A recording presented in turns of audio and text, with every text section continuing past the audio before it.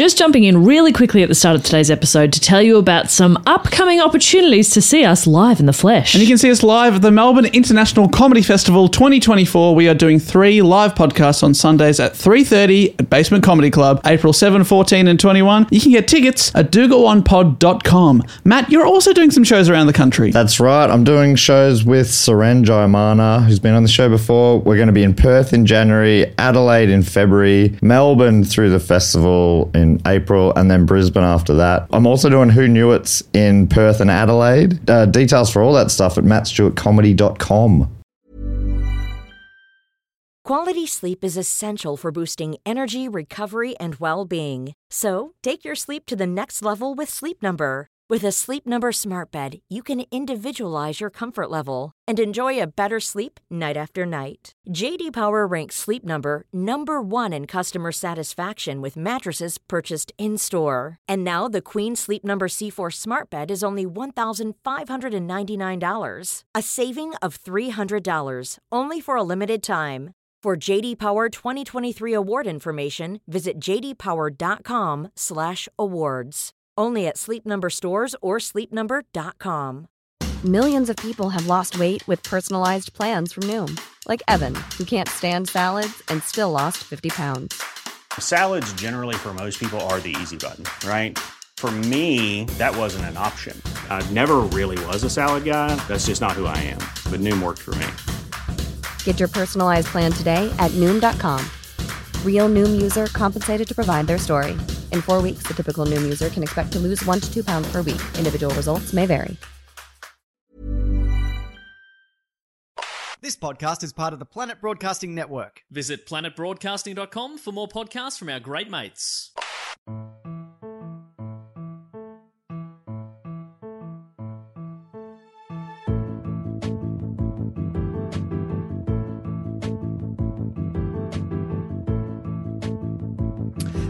And welcome to another episode of Do Go On. My name is Dave Warnicky, and I'm here in 2019 with Jess and Matt. And what a year it's been! My goodness, top 5 moments. Matt, go. I loved it. Which part of 2019 is this? A few days in. Few days. Oh, the first few days have been my highlights so far.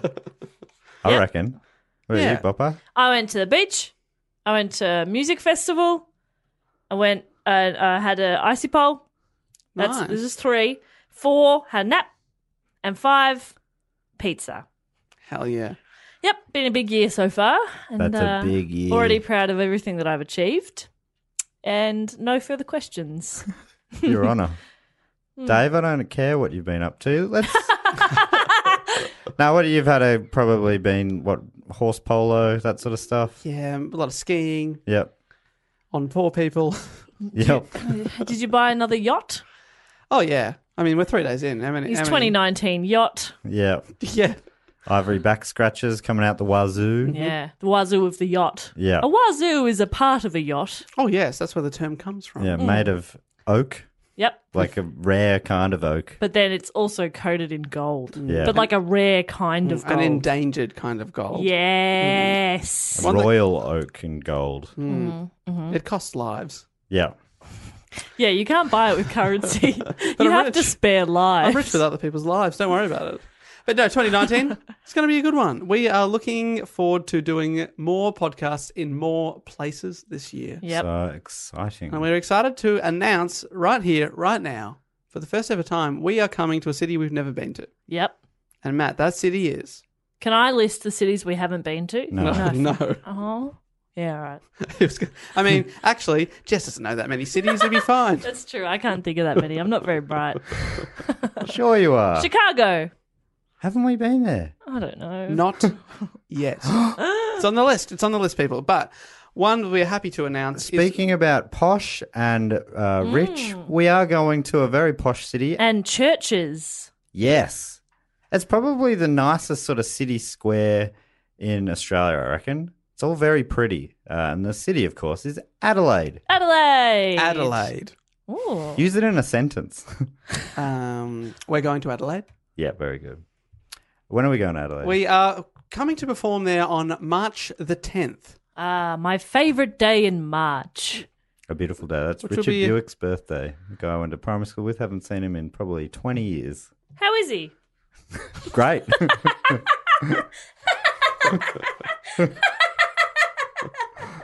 He's going to be particularly good that day because it's his birthday. Yeah. Now we're coming to perform at the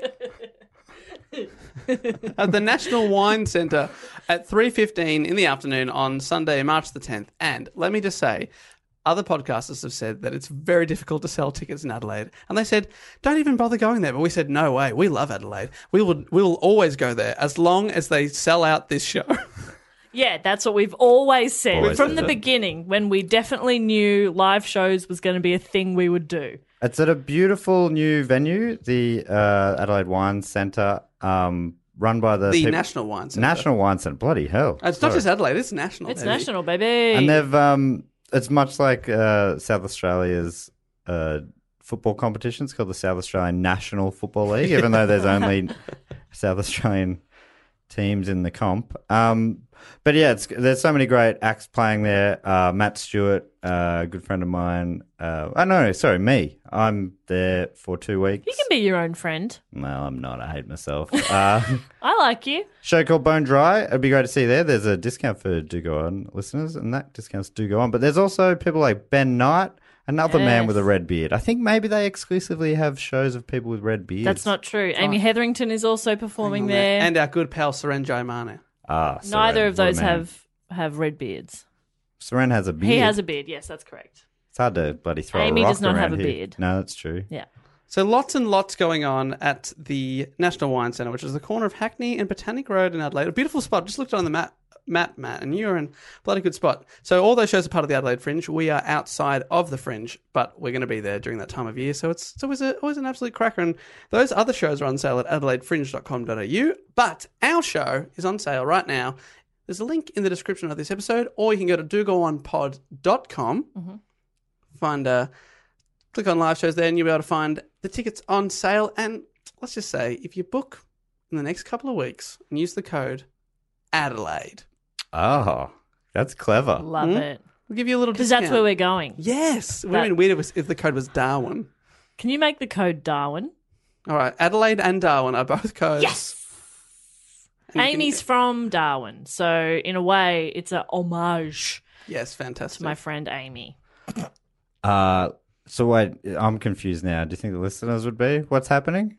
Well, no, they probably didn't zone out just then. Oh, okay. Just go to dogoonpod.com. If you're in Adelaide during that time of year, please come along and use the code word Adelaide and or Darwin. It's just or. There's only one discount. And book in the next couple of weeks, and we'd love to see you there. March 10. That'd You be can- so much fun. Do the double. See me that night after seeing the podcast. Oh, man. Yes. Can you get too much Matt Stewart? The answer will shock you. It's no. And other places in Australia, stay tuned. We're going to announce some more interstate shows over the coming weeks. That's right. I'm also touring around Australia with that solo show. If you want to check out my dates, they're at mattstewartcomedy.com/gigs, and the discount code of Do Go On, it's an early bird. I forget when it lasts till, but it's still on apparently. They get you a real sweet discount for shows in Perth, Adelaide, Brisbane, and Melbourne. Now, should we get cracking with the show? The way the show works is we rotate between the three of us and tell a story about a report that we've researched. We do a report on a story that we've researched, and it could be anything from history or current events or people or places or pornographies. We've never done a pornography, but we should. Hugh Hefner. Oh, that's true. We've done a Close pornographer. Yeah. And this week's report is going to be done by Jess. And to get us on the topic, Jess is going to ask a question. Dave and I don't know what the topic is, but we're going to find out with this question. Jess, what is your question? I hope you don't know this because I didn't know it. So here is my question. Is it geography based? No, but I wouldn't know it. Equatorial Guinea. What is the stage name of Reginald Kenneth Dwight? Oh, I know this. Do you know? Matt, do you Do you know know? this, man? Is it? Oh, there's a few. Can I have a Have a guess. Elton John? Yes! It is Elton John. Elton John, We're talking about Elton John. We're talking about Elton John. Oh, the piano man himself. the bitch is back. And other songs. Piano He man's has not one of his. Not one of his. So songs. many songs, though. What did you say? The Piano Man. That's a little joke there, but That's I was so keen to say the bitch is back. I just ignored whatever you said. That's what I yell every time I go home at night. Piano What Man. Piano Man? Yeah, nice. That's some good stuff there. That is some absolute quality. If you're the first time listening, it's about this good for the next hour. So get comfy. Strap in. This is an episode to send to my dad. Huge Elton John fan. Growing up, it always played in the car, and I'd always be like, "Oh, I hate this. I hate this." I had the same attitude to Fleetwood Mac. Now, a big fan of both. So there you go. And I think I really enjoyed researching Freddie Mercury, and then listening to all of Queen's music all over again, and then watching Bohemian Rhapsody, the film. All right, the bitch is back. The bitch is back. Freddie Mercury, the Piano Man. So I was keen to do another sort of music legend bio, because I didn't know a lot about his early life or where he kind of got started. Right. And so, I just want to put this out up the top, is that this is a mammoth topic in terms of like his life is ridiculous. I'm looking forward to this mammoth topic. Well, Thanks for getting us excited for it. Yeah, Great. can't wait. How in depth Sounds is what I like You've to turned hear. over every stone and It's still researched, in-depth. read dozens of books, I I imagine. imagine there'll be 20 minutes on the duet with Kiki D. Oh, don't go breaking my heart by not researching that period of his life. No, I did. I'm not saying I didn't do any research. Oh, thank God, because I was going to be pissed off and the bitch would be back. What I was trying to get through a sentence was that I've focused mostly on his early life and how he kind of got started, and then I just kind of do like some key moments. All right, once Jess, he's- sing me a song. I'm the Piano Man. No, Jess, I'm excited. I reckon the early life is the bit that I know the least about. Yeah, as well, exactly. so. Yeah, it's pretty interesting. This has been suggested by a couple of people. It's been suggested by Ross and Ashmita.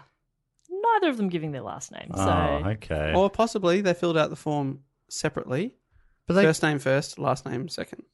Is it Ross Ashmita? what I'm saying. or no. they could be superstars in their own right, like Yes. Beyonce or Adele. Adele. Nobody knows their last name. I wish science would come far enough for us to figure it Well, out. I wish journalism would dig a little deeper and just like find a birth certificate or something. Good I luck. need to know her last name. She I was guess born we'll- in Kenya. Do you know that? That's what I've heard. Prove it. That's Can't. what yeah, exactly. Exactly. She's buried the evidence. Who is in she? Kenya, probably. Is she even from this earth? Adele. Hello, Doesn't I'm sound Adele. like it. Doesn't sound like it. Doesn't sound Earth. human. She's a bit like Elton John, a bit of a star man. That's a Rocket Man joke, guys. Thanks so much. Thank you so much. Thanks so much. All right. So Reginald Kenneth Dwight. Which Reggie isn't a Dwight. fantastic name. Why would you change that? Reggie Dwight. Not quite the rock star name. Reggie D. Reggie D. Oh, there we go. I reckon, sorry, I don't. The last time I interrupted you, but the older he gets, the That's more not he true looks at all. like Don't a you Reginald. ever fucking lie to me. I'm sorry. The older he gets, the more Reginald Kenneth Dwight I think he looks I like. could not agree more. Yeah, he looks like a Reggie. He No, does. a Reginald. He looks like a does. Reginald, and in many ways, he is. So That's beautiful. you know, Yeah. like I would argue sometimes I don't look like a Jess. I reckon I could pass for a Kate. Oh, Yeah. 100%. Thank you. I say thank you. I really like the name Kate. Okay. Hello, I'm Kate. See, that sounds like me. Yeah, that did sound What's like this Jess? Ugh. you. Jessica. Oh God. Anyway, Jessica Blah. Jessica. Blah, blah, blah. That's how I hear my name every time someone says it. Hooah. Anyway, Reginald Dwight was born on the 25th of March in 1947 in Pinner, Middlesex. Pinner and Middlesex. That's a hot name. It's hot, right? His parents were Stanley, who was in the Air Force, and Sheila. Stanley. All right. What was his mum's name? Sheila? Did you say Sheila? Because that is much better than Stanley. Sheila. Sheila, not She-Hulk. Is that what Sheila's short for? No, Oh my God, I think it it's is. just a woman's name. Her name's Stanley and Sheila. She-Hulk. No. Whoa. What was She-Hulk's name again? Babs. Dr. Babs. Dr. Babs. Marvin Monroe. Dr. Babs Munro. Both of his parents were musically inclined. His father played the trumpet with the Bob Miller Band, which was a semi-professional big band that played at military dances. And both of his parents were keen music lovers, and they amassed quite the record collection.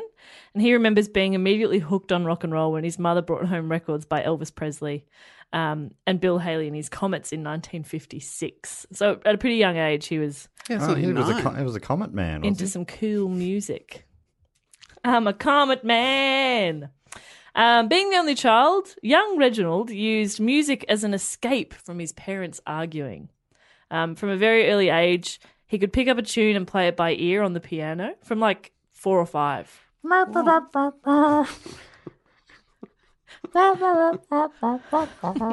Matt's playing his ear like a trumpet. I mean, I was looking at him and I didn't get that. So at home, It took me a bit too. You got no chance. I thought that was his impression Is that of you playing by ear? Kenneth listening to a song and singing it back, which is obviously an amazing skill because I can't do that. No. But he does on the piano, so that is actually impressive.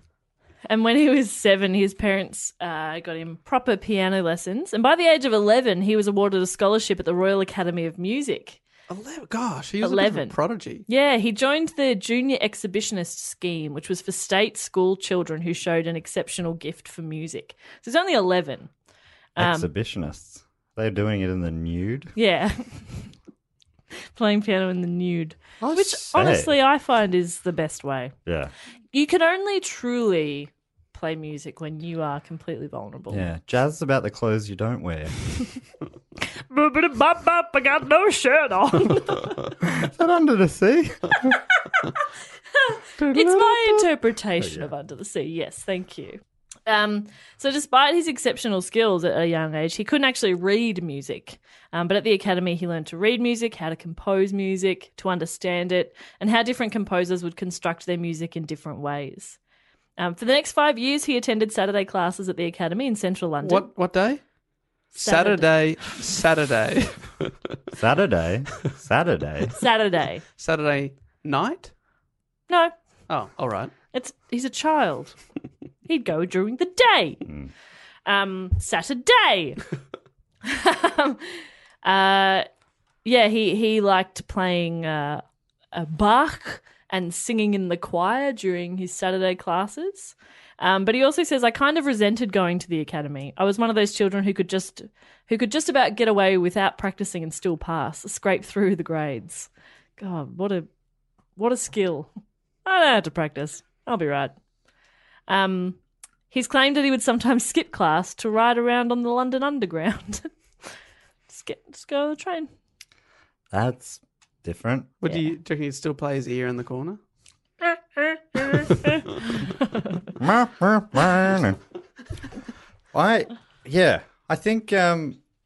think entertainment's come a long way. Now when kids wag school, they don't just sit on a train going around a loop. Yeah, at least they'd go smoke. Yeah. You know? They At didn't have least smokes go back and then. smoke. The very least. You nerd. If I find out my kids have wagged school just to ride a train, Oh, I would be shoving cigarettes in their mouths so fast. yeah, I will be grabbing them by the ear trumpet and dragging them up to the supermarket and buying them some Yeah, cigarettes. you smoke every last one in this packet Yeah. till you stop riding that train. Yeah. You nerd. That's your punishment for everything. You buy them an expensive car. You drive this car until you've got it out of your system, young man. Our family do not ride trains. We're rocket men. His parents divorced when Reg was 14 and his mother remarried a local painter, Fred Fairbrother. Why is that funny? Oh, the emphasis on fair, brother. Fairbrother. The year was...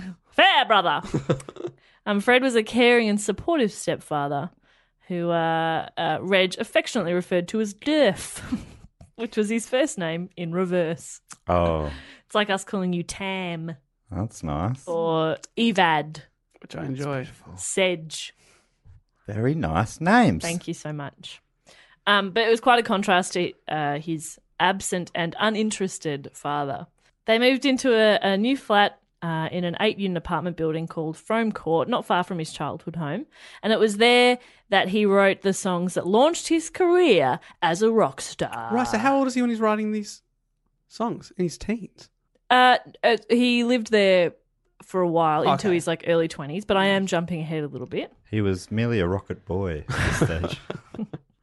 In 1962, at the age of 15, two big things happened for Reg. Firstly, with the help of his mum and stepdad, he got a gig as a weekend pianist at the local pub. He'd play Thursday to Sundays. He'd play Jim Reeves and Ray Charles, as well as a few originals, under a very cool stage name. He played for you. Oh, what was it? Reggie. Yeah, that's good. Is it a stage name? Just Reggie. Yeah. Yeah, No he's- last name. Who is it? Hello, I'm Reggie. Exactly. that is, Reggie. and that would have been before all the other, most of the people that are known by one name, mononyms.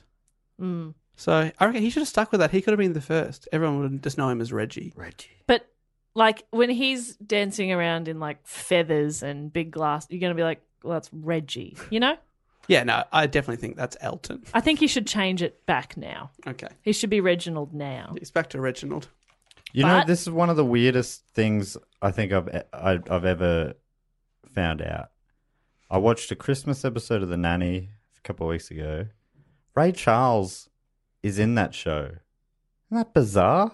That's very odd. Like a guest appearance. He's like a recurring guest as what's the Nana's name? Yoda's partner. What? Do not remember that at all. Yelda? What's her name?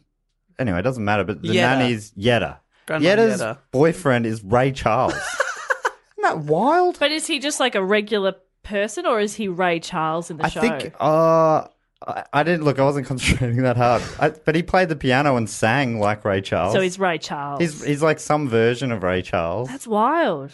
So weird. How did I not remember that? It feels like that's one of the weirdest things that's ever happened in TV. I think you're right. It is one of the weirdest Like an things. all-time musical legend. Yeah. Had a recurring role on The Nanny. As Yetta's boyfriend. Yeah, that's fun. Why? Was he out of money? Yeah, I can't figure it out. Was he just a fan of the show, maybe? Maybe as a big fan. No, I don't blame him. He just wanted to get close to Mr. Sheffield. Miss Fine.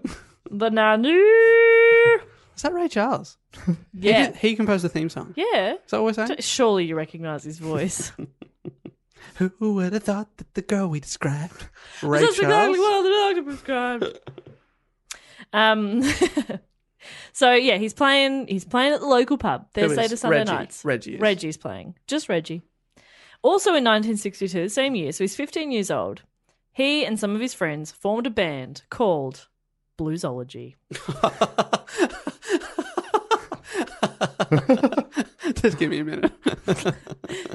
Bluesology. Have a go saying it. Bluesology. It's fun, isn't it? I like adding ology onto the end of things. Yeah, me too. Me too-ology. What's your bartender? Oh, no, I'm a mixologist. Yeah. Oh, God. You're jazzing it up a little bit. Don't remind me. You can be a mixologist in The Sims, and I played The Sims for 4 hours last night instead of writing this report. And now I just want to kind of get this done so I can go home and play some Sims. Because you're a simologist. Yeah, I'm a simologist. I'm a gamer. Gemologist. I'm a gemologist. Thank you so much. Are we podologists? Yeah, let's get back to this podcology. Oh, that sounds good. Do you reckon? Yeah. Next time I'm at a dinner party, which happens often, I'm going to, when someone says, and what do you do? I'm going to say I'm a podcologist. And then when they say, oh, what? I'll just excuse myself and go get a drink. Yeah. Okay. No more Podcologist, questions. excuse me. I think that's my phone. I think that's my pager Excuse me. That's my child yelling. from my handbag.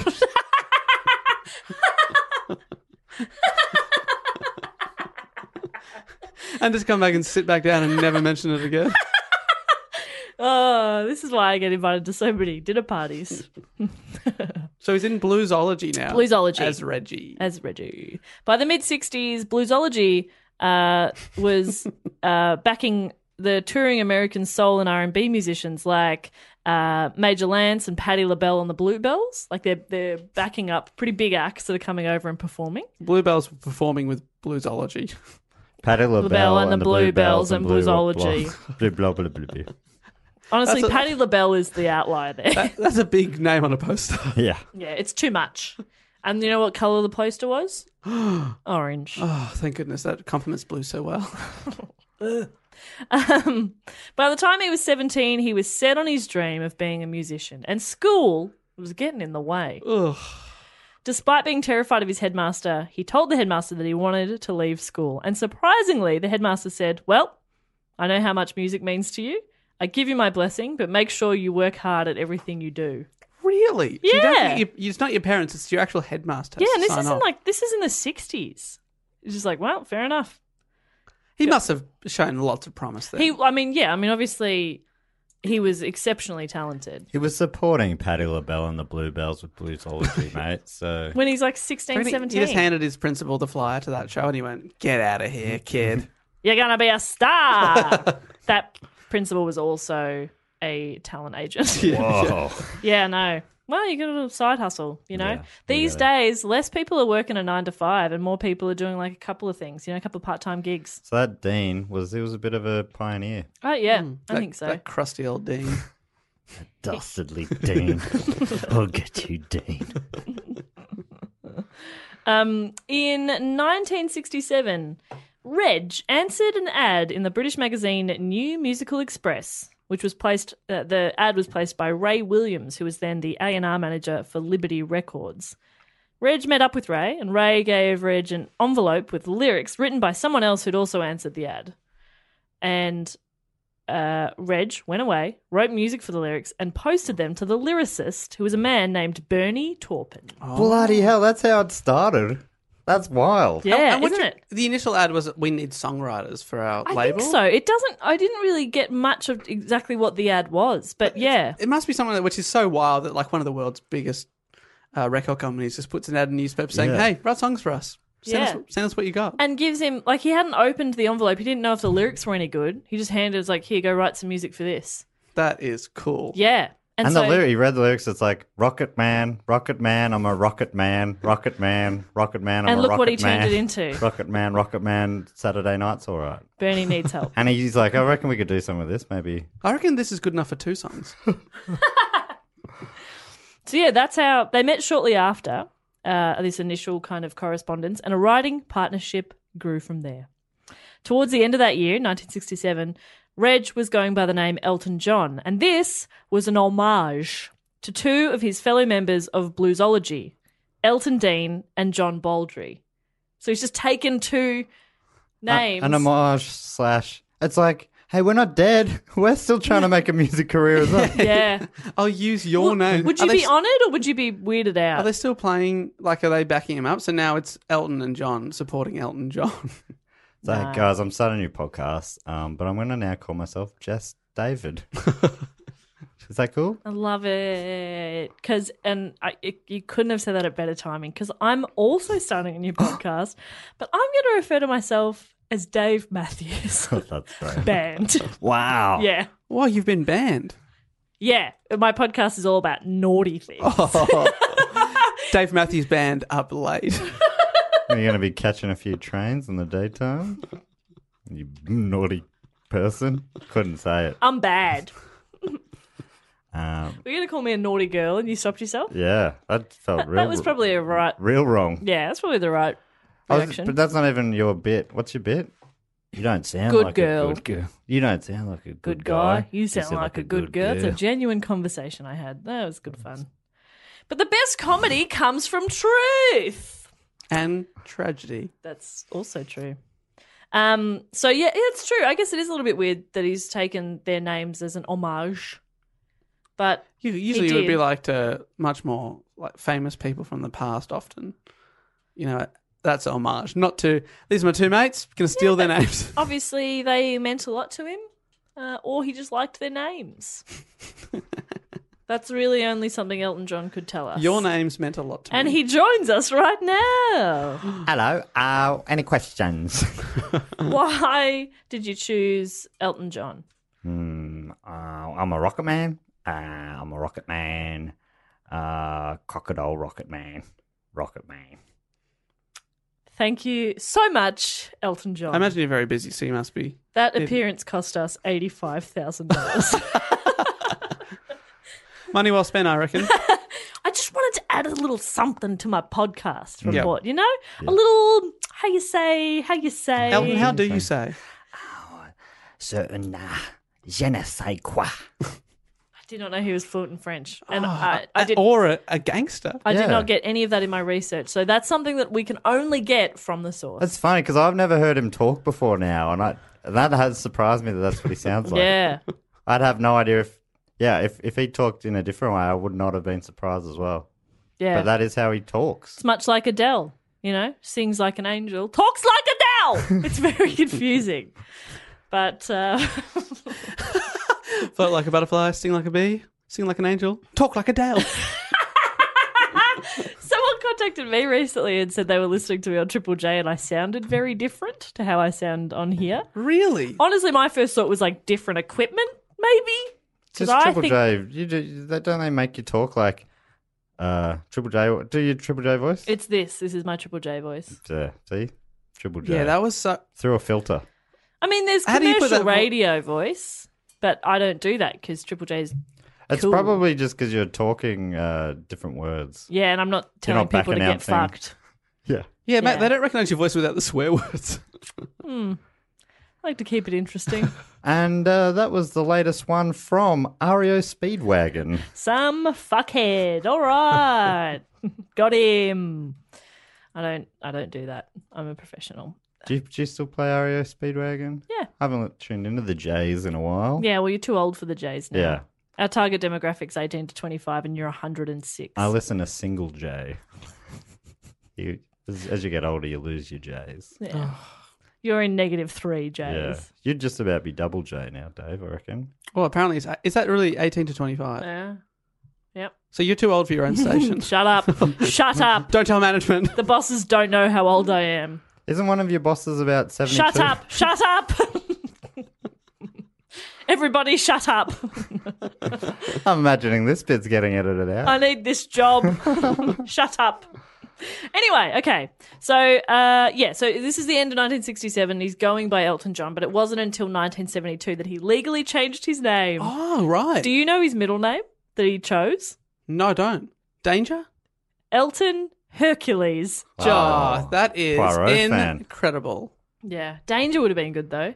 Elton Danger John. Did you hear that Macaulay Culkin put out a poll to let people choose his middle name? No, that's fun. So he put it out. People gave him suggestions. He picked 5 that he liked, and then he put that to a vote. And by an absolute landslide, his middle name is now Macaulay Culkin. So he's Macaulay Culkin. Correct. That's fun. And so now he's really looking forward to anybody being like, "Are you Macaulay Culkin?" He goes, "Please, Macaulay Culkin is my middle name." That Isn't that wild? So And that he- was one of the 5 that he chose to put up. Yeah. Isn't that great? One was publicity stunt, and nobody voted for that. Huh. So his name is Macaulay Culkin, and That he is funny. legally changed it. Matt, you'd be up for letting the podcast listeners vote on your new middle name. We wouldn't let them decide I got a tattoo. It's only fair that they can legally change your middle you? name. Maybe the Patreon Sure. subscribers. Well, I think we know what it's going to be. Macaulay Culkin. Diane. I was thinking, Macaulay Culkin. Matthew James Macaulay Culkin. Gary Stewart. would be Gary, Indiana. Gary. Gary is the best. Yeah. Greg's Pastries with 2 G's. Greg's. 3 G's, sorry. Anyway, so Elton John and Bernie Taupin joined Dick James's DJM Records as staff songwriters in 1968. Right, so just to confirm, Bernie, I don't know much about him. Is he also English? Yes. Okay, great. Yep. Cool, didn't know. Over the next 2 years, they wrote songs together for a variety of artists. The way they would work and still work is pretty insane. Bernie would write out a bunch of lyrics within about an hour, give them to Elton. Elton would write the music to go with it in about half an hour.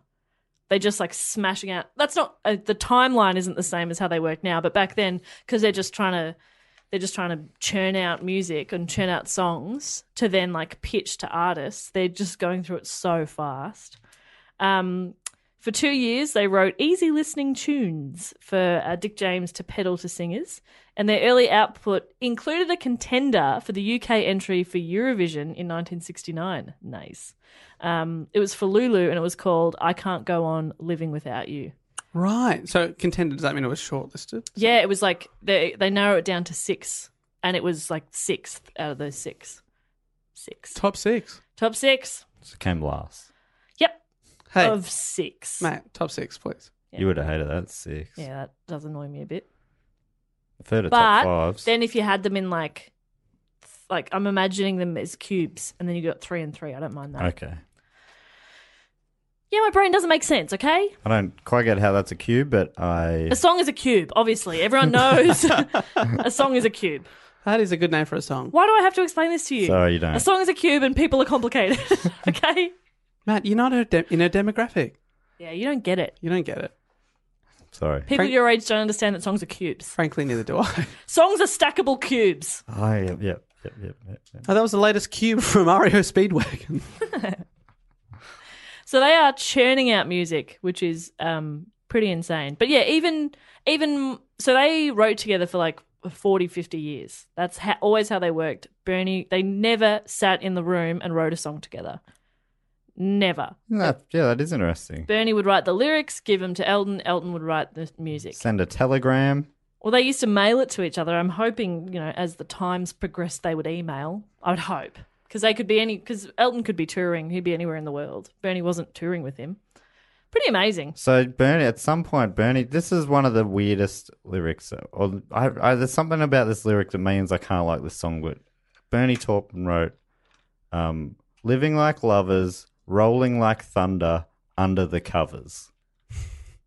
Is that... Under the covers, and I guess that's why they call it the blues. Laughing like children, Wait, what's happening here, living Bernie? like lovers. Wait, children and what? Obviously, when you hear the song, you just go along with it. But Yeah. imagine if you'd never heard the music before, all you've got is a piece of paper that says those words on it. Yeah.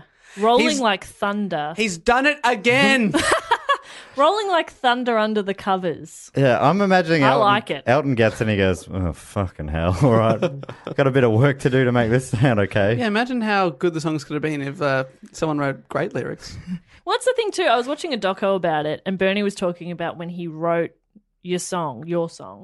My song, yeah.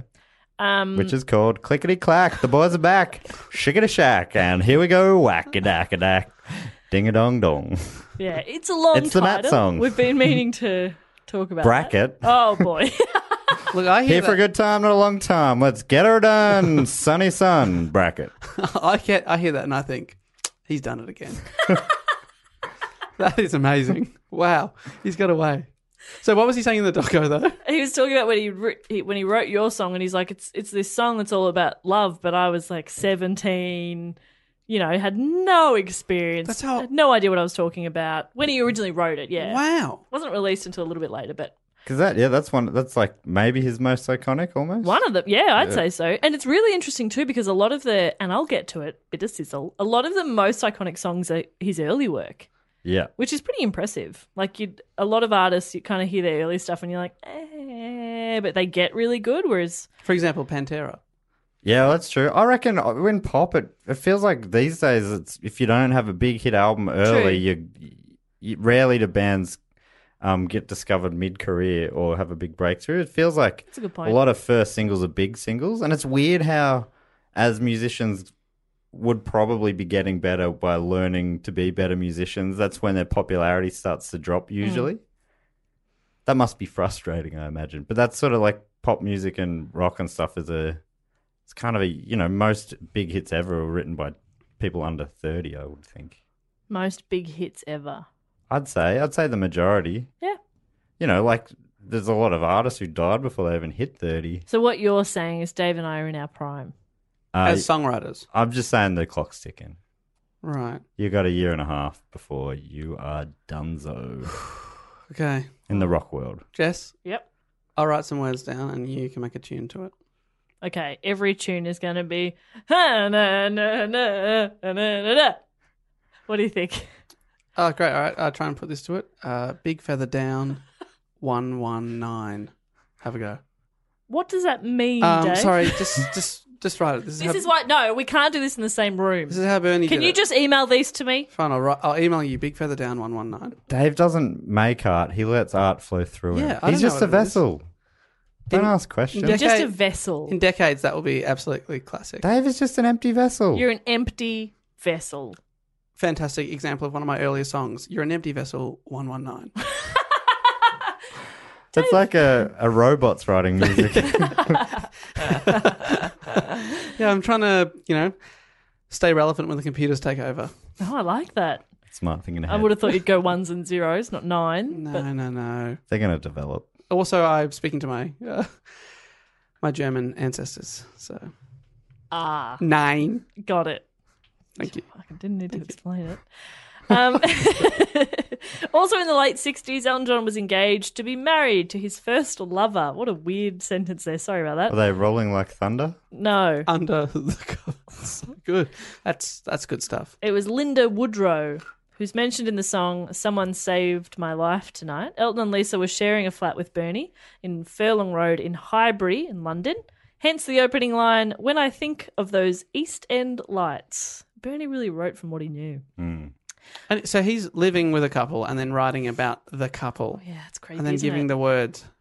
Here. The way Here, you looked in that blouse tonight. Yeah, I wrote a song for you to dedicate to your girlfriend who's just sitting over there. And then the girlfriend's like, "Oh, you wrote a song about me, Bernie." Yeah, thank you, Bernie. That's a little bit creepy. I'd prefer if Elton had a crack. No? Oh my right. God, now I want to have a friend move in with me. I just want a friend. I realised how sad and desperate that sounded. Yep. Anyway. Just imagine how good Elton's lyrics are if he, when he's getting Bernie's lyrics, goes, "This is the good stuff." Yeah. Rolling like thunder under the covers. I could never think of that. God, he's good. Elton was having serious doubts about the impending marriage to Linda, and he was having a lot of issues at the time. He was having doubts about the marriage. He was contemplating suicide. Like it was quite a dark time for him, and he took refuge in his friends, especially John Baldry, who is the John of Elton John. And he convinced Elton to abandon his plans to marry in order to salvage and maintain his musical career. So he was like, what my friend Christy says, if it isn't a hell yes, it's a no. I like that. That's a good motto. Yeah, I've used that a lot since she said it. So he's like, look, if it's not right, call it off and focus on you and your music. Can I get you a drink? Yeah. No, that's a no. That's Sorry. a no. Sorry. But that's- imagine if you were someone who answered hell yes to something like that. Can I get you a drink? Oh, hell yes. Hell yeah, I'm an alcoholic.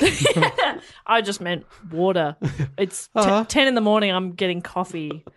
Hell yeah. Hell yeah. I'm also Okay. a slave to the bean. So, okay. Bad example. Anyway, so it wasn't until 1969. Nice. Matt? I wrote nice. Right, you don't want to miss an opportunity. Don't want to miss that. This is why you did the report, I imagine. 1969, Summer of Love. That's when Summer of the Moon. Woodstock and also Summer of the Moon, that's good stuff. Summer of the Moon. Summer of the Moon. Matt, it's Summer of the Moon. Get your butts out. Yeah, that's what I meant. So 1969, that Elton released his first solo album. It was titled Empty Sky. Oh, did Bernie think of that? Love it. Brooding. And it attracted little attention and wasn't really all that well received. So for their follow-up album... See that, Matt? He doesn't always have to be hit first go. Any hits? Any future hits on there? I don't think so. I think it's changed. I think you maybe in the past you had more of a chance. Like I know Bruce Springsteen had a pretty slow build up before he got huge. I think that used to be more common for artists to sort of build. Yeah. But now You sort of build a fan base in your city kind of thing. I think it's changed now and it's more like your first album, there's pressure on for you to make a big bang early, I believe. Well, Elton was a little bit different, I think, because, I'll talk about it here. So the follow-up album was called Elton John. Love it. And Elton and Bernie... Elton John love it? Because that is a great title. Elton John. End title. Oh, sorry. I was waiting for the title. love. I was That's waiting weird. for the love. Is that in Oh my brackets? God, I hate both of you so much. Elton John, end title. I hate both of you so much. Please stop writing this down, Gary. Stop. It's just called Elton John. Oh my God, he's Is still that all fucking writing. Gary, you're fired. Yeah, you're fired. What do you think? Yeah. What do you think about a a non-debut album with a self-title. That happens a bit. People, I always find that an interesting choice into your career, and you go, "This is my self-titled album." Yeah, I find it a bit strange. It's kind of like I'm going to call my 5th solo show Jess Perkins. it's kind of like I'm not going to do 5. You could think of something more interesting early on, but now you've run out of good titles. Yeah. Is what that says to me. Right. No, but I still wouldn't default to my name. I'd go for things like spaghetti, you know, There's options. banana, Yeah, right. etc. Yeah. I'm so sweaty. It's Yeah. really hot. And I know we complain about that constantly, but I'm hot and I'm dying. In a few weeks, this studio is going to be cooler. Yep. Great, just in time for winter. Cannot wait. Yeah, just in time. Will it also work as a heater? Yes. Fuck yes. That is good news. Woo! Anyway, so they're working on Elton John. And Elton and Bernie enlisted Gus Dudgeon as their producer and Paul Buckmaster.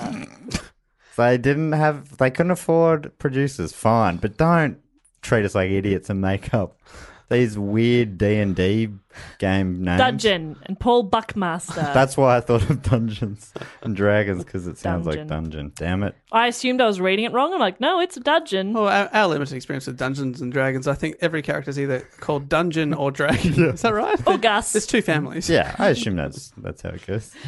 Paul Buckmaster was the musical engineer, and they'd kind of gone to Dick James.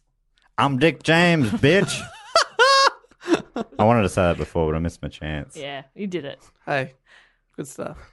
They went to him for money to finance this, and he was kind of like, "Look, it's expensive for what they're wanting to do," because they were using like full orchestras and stuff like that to put together this album. But they're like, "We'll take a gamble." So it's Right, so quite a big second budget. album, they're investing big in the Yeah. second one. That's pretty impressive. Second album, big budget. Elton John was released in April of 1970. Where was he in prison? I knew that was coming. The album. Oh, this is confusing. That's why you don't self-title albums. Right. The album was released He in 1970. renamed himself by deed poll the album. Yeah, which is weird. Yeah. Middle name Hercules. The Hercules album. And desperate to get some attention for the album, Dick James sent copies to his contacts in the US, and one landed in the lap of Russ Regan. Wait, he was so desperate for attention for this album that he sent it to people? Mate, back off. Clingy. Mate, all right? Matt, just play us a bit over the phone. Just be cool. Gross, mate, back off. Yeah. I'm not calling the interested. cops. Oh, post. Yuck. So it landed in the lap of Russ Regan, who was the president of U&I Records. And he was so impressed, and he remembers thanking God and thinking it was one of the greatest albums he'd ever heard. What? But this is in a more modern interview with Russ, and I reckon you would be like, oh, I knew straight away Yeah. it was the best. If he was like, no, I'll give it a go, he wouldn't say that, would he? He'd be like, I smell talent. I've heard albums that I've really enjoyed first up, but I've never gone, this is going to change everything. Yeah, I've never thanked God. It usually takes, I reckon, 3 or 4 full goes before you can get a proper opinion. Maybe he did give it 3 or 4 proper goes. And he thanked God 3 or 4 proper times. But anyway, he was like, we have to bring this guy to America. So Dick James had already taken a gamble on Elton, approving a large budget, like I mentioned. But with the enthusiasm from Russ and the American music world, he decided to take one last gamble and fund a trip for Elton and the band to go to America. I like the idea that, so funding this album, he thought was the big gamble. And he's like, all right, we haven't released it, hasn't paid off. Let's chuck it in. Oh, what, you want more money to promote the album now? You want people to hear it? Ugh. All right, here's more money. Throwing good money after bad. But it was sink or swim. It was like, if this doesn't work, then Yeah, if you're this done. doesn't work, I will throw you in the river. You're donezos. Yeah. Which river, Dave? The Hudson. Oh, Yeah, okay. keep going down. I'm not going to fly you home to drown you, am I? I'm going to just get someone there to... Yeah. It was the original Miracle on the Hudson when Elton John was thrown into the river and not a single life was lost. Someone saved his life that night. Yeah, he landed on a mustachioed pilot named, what was his name? Burger Sully. or something. Sully Burger. Burger. We've remembered half of his name. Brilliant. All right, so he's gone to America. He's in LA, and the record company in the US were keen to present Elton as someone who was already a star in the UK to kind of help build buzz. Like, oh, he's huge. We're lucky to have him. But really, like, he wasn't getting much attention at home. Hell yeah. We did that on our UK tour as well. No love- one cares We're about huge. us here. I love that idea that there was a time not that long ago where you could pretend something like that. Now Yeah. you just be like, do a quick Google search, like, no, you're not. Yeah. Well, a guy in England recently went viral because he organised an American tour and did you read about that? The metal guy? Yeah, the metal guy. Yeah, I read about that while we were in England. That was wild. Booked in a whole trip by basically creating all these Facebook accounts and making his band look like they're popular and faking all these streams and stats. And then when he got... And also faking ticket sales. So he said that there were pre-sales. Yeah, investing all his own money, hiring like session musicians to back him up who were really excited to go over there. When they get there, there's 0 people at the gigs. And So then, what would... I don't know what's what the his plan point? was. Yeah. No, I don't know at what point did he think that it was... Yeah, but... And then the interview that I read with him, he was a bit like, I controlled all of this. I even tipped off the media that this was fake. It's like, you are a douche. I guess I mean, that is one way of getting some sort of attention, I suppose. But yeah, it feels like that's Kind of backfired. Maybe just make good music, I reckon. I mean, that's the thing he did. He wrote an album called Elton John. And it goes a little something. Sadly, he was just pipped to the post. Anyway, so yeah, they're trying to make him seem like he's already quite famous. But Elton and Bernie were quite the opposite. Their reality was sharing a bedroom in a little flat in the London suburbs. Like, they're not big stars, but they're being treated like they are. So Elton had a week-long run of shows at the Troubadour Club in LA, and the record label ensured that the who's who in the music industry was there to see him. Including The Who. The Who were there. The first show was a massive success. Oh. He smashed it out of the park. Word quickly spread about him. There was I've forgotten his name now. There's a reporter who was talking about seeing the show. And it was at a... Richard Wilkins. Thank you, yes. I see big things for him. He was talking about how this venue, the Troubadour, wasn't like the rock and roll or the pop kind of venue. It was like a singer-songwriter. You'd go there and Joni Mitchell played there all the time, but they've brought... one of the greatest songwriters of all time. Yeah, totally. But like it was a bit more of a mellow club, and they've brought him in and he just sort of like rocked it out. Crocodile rocked it out. Crocodile rocked it out. The album's first single, Border Song, peaked at 92 on the Billboard Hot 100. The second single, Your Song, reached number 7 in the UK and number 8 in the US, becoming his first hit single as a singer. And the album soon became his first hit album, reaching number 4 on the US Billboard 200 and number 5 on the UK album chart. So his second single, second album was Your Song. That's early days though, for a career that spanned decades. And with this newfound success, Elton's stage presence and confidence grew quite suddenly. I remember somebody, I think it was one of the guys from Bluesology, talking about seeing him on TV, and he's introduced as Elton John, and he looked at it, and he's like, "That's not Elton John, that's Reggie Dwight." But he just like, "That's my fucking name." He kind of became this Elton John kind of character, I guess. And over the following years, he became known for his, larger-than-life shows and his extravagant costumes, from feathers to Donald Duck. He's in a Donald Duck costume one show. From feathers to another feathered outfit. He wanted his shows to be unlike anything people had seen before, and he had the confidence to do what he wanted and not care what other people said. And even quite recently, this is a quote from him, he said, "I want people to be astounded when I come on stage, and I want people to be astounded when I leave the stage." Oh my God, he's gone! What the hell just happened? I am astounded. Okay, so this is just like a summary of the next, I guess, few years, summary of the next few albums. So next they did a concept album called Tumbleweed Connection. I haven't heard that, but that is a great concept. It was a country western Americana theme. Wow, okay. I mean, you've just started to make it. Yeah, you've only been to LA, but you're like, no, I know all about this land. Americana. That is, yeah, your belief in yourself is high. Yeah. I am a genius. It was released in 1970 and it reached number 2 in the UK and number 5 in the US. So it was very popular. I'm a fool. Yes, you are, but that's unrelated. Matt, high five me. Matt, high five her. Thank you. 2 good high fives. Let's not go for At least 3. I felt part of that. The next one was Madman Across the Water. Man or Madman? Madman. Right. Man. Man Across the Water's pretty good. Man. I'll name it... Makes more sense Man, than the last title. Man.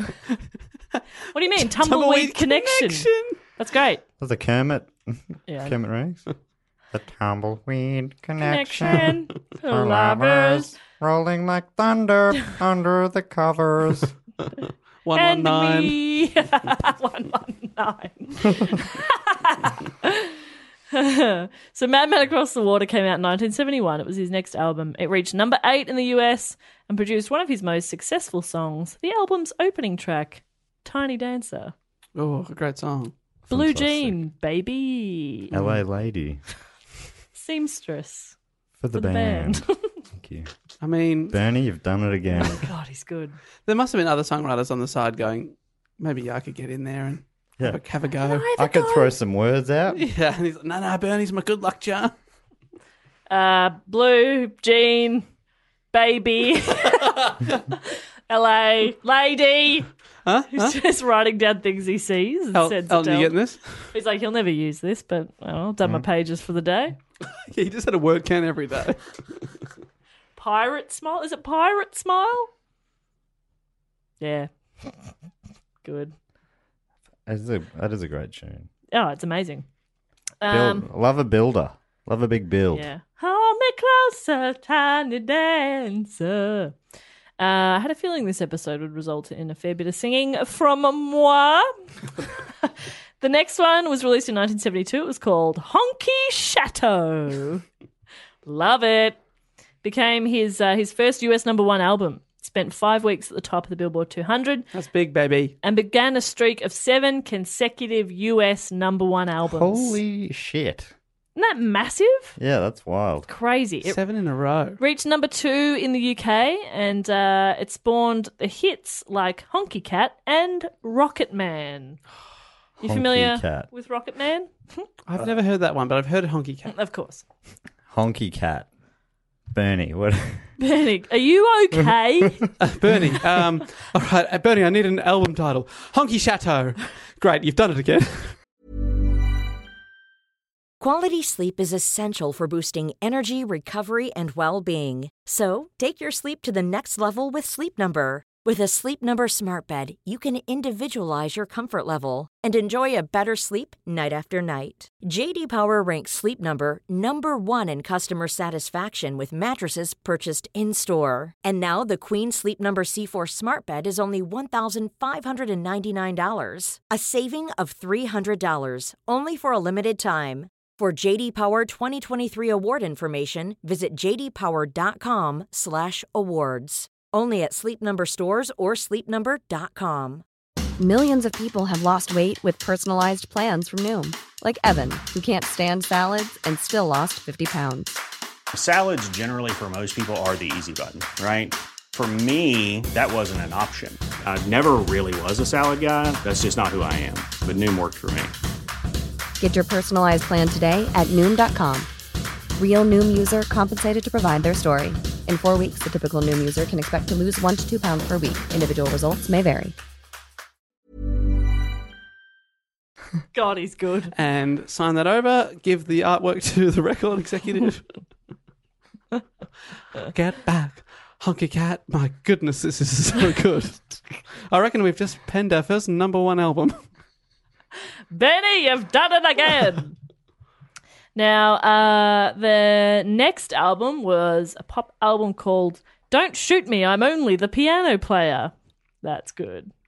That's probably his best title so Yeah. far. Yep. Don't shoot me, I'm just the piano player. Shoot the other guy with the gun. He's got a gun.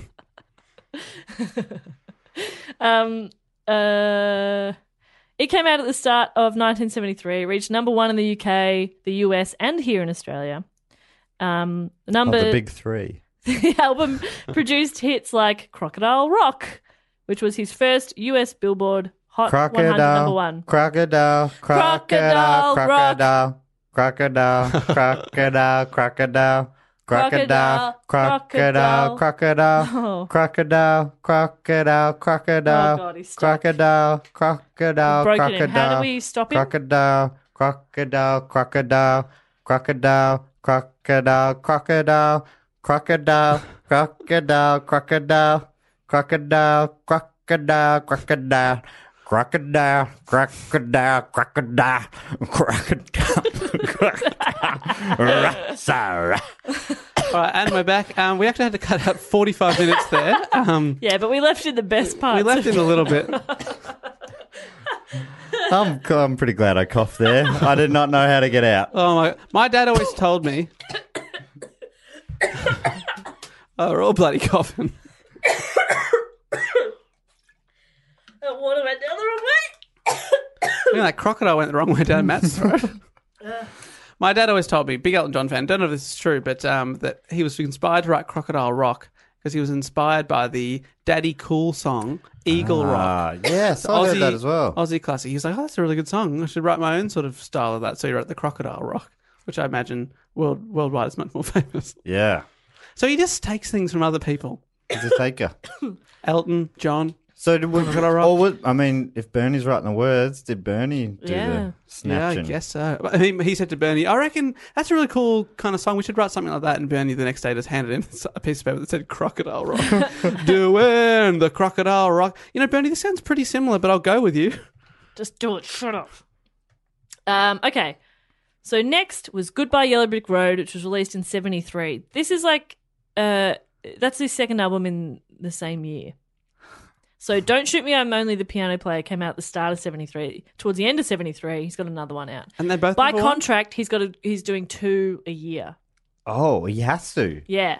But That's- also, he's actually doing more than that. Apparently, I read somewhere across the space of 3 years, he released like 7 albums, which is only an extra one. But anyway, like That's still heaps. so many. But he was talking about it. He was like, I was young and it's just that young adrenaline. And you only have that for so long and for such a certain period of your career. So you just kind of go with it. Yeah, I guess that's smart. In some ways, it's like, oh, space it out, mate. But Yeah. maybe the Flood public, the market. the public may have gotten over him. You just don't know.